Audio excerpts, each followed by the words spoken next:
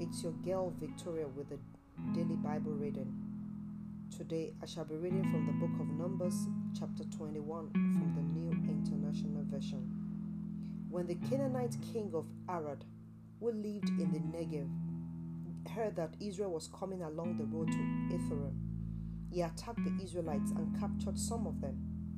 Then Israel made this vow to the Lord: if you would deliver these people into our hands, we would totally destroy their lives.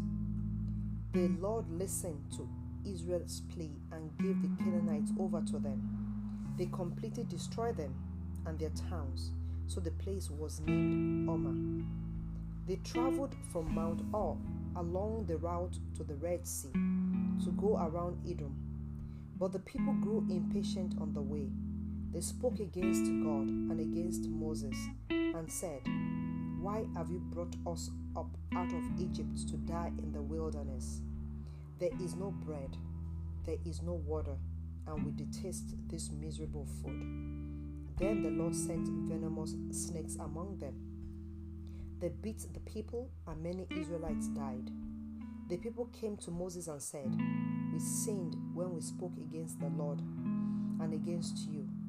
Pray that the Lord will take the snakes away from us." So Moses prayed for the people. The Lord said to Moses, "Take a snake and put it up on the pole. Anyone who is bitten can look at it and live." So Moses made a bronze snake and put it up on a pole. Then anyone who was bitten by a snake looked at this bronze snake. They lived. The Israelites moved on and camped at Oboth. Then they set out from Oboth and camped in El Abarim, the wilderness that faces Moab towards the sunrise.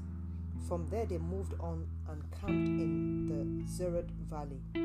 They set out from there and camped along the Arnon, which is in the wilderness extending into Amorite territory. The Arnon is the border of Moab, between Moab and the Amorites. That is why the book of the wars of the Lord says, "Zehab in Sophah and the ravens, the Arnon and the slopes of the ravens that lead to the settlement of Ar and lie along the border of Moab." From there they continued on to Beer, the well where the Lord said to Moses, "Gather the people together and I will give them water." Then Israel sang this song: "Spring up, O well, sing about it, about the well that the princes dug, that the nobles of the people sang, the nobles with scepters and staff." Then they went from the wilderness to Matana, from Matana to Natalia, from Natalia to Bamoth, and from Bamoth to the valley in Moab, where the top of Pisgah overlooks the wasteland. Israel sent messengers to say to Sihon, king of Amorites, "Let us pass through your country. We will not turn aside into any field or vineyard, or drink water from any well. We will travel along the king's highway until we have passed through your territory." But Sihon would not let Israel pass through his territory. He mustered his entire army and marched out into the wilderness against Israel.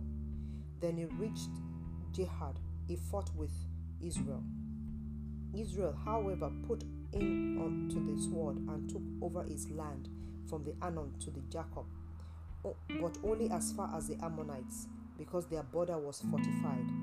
Israel captured all the cities of the Amorites and occupied them, including Heshbon and all the surrounding settlements.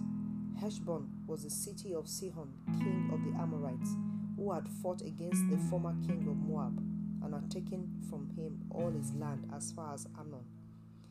This is why the poets say, "Come to Heshbon and let it be rebuilt. Let Sihon's city be restored." Fire went out from Heshbon, a blaze from the city of Sihon. It consumed Ar of Moab, the citizens of Arnon Heights. Woe to you, Moab! You are destroyed, people of Shemosh. He has given up his sons as fugitives, and his daughters as captives to Sihon, king of Amorites. But we have overcome them. Heshbon's demonium has been destroyed all the way to Dimon. We have demolished them as far as Nophah, which extends to Medeba. So Israel settled in the land of the Amorites. After Moses had sent spies to Jazer, the Israelites captured its surrounding settlements and drove out the Amorites who were there. Then they turned and went up along the road toward Bashan. And Og, king of Bashan, and his whole army marched out to meet them in the battle of Edrei. The Lord said to Moses, "Do not be afraid of him, for I have delivered him into your hands, along with his whole army and his land.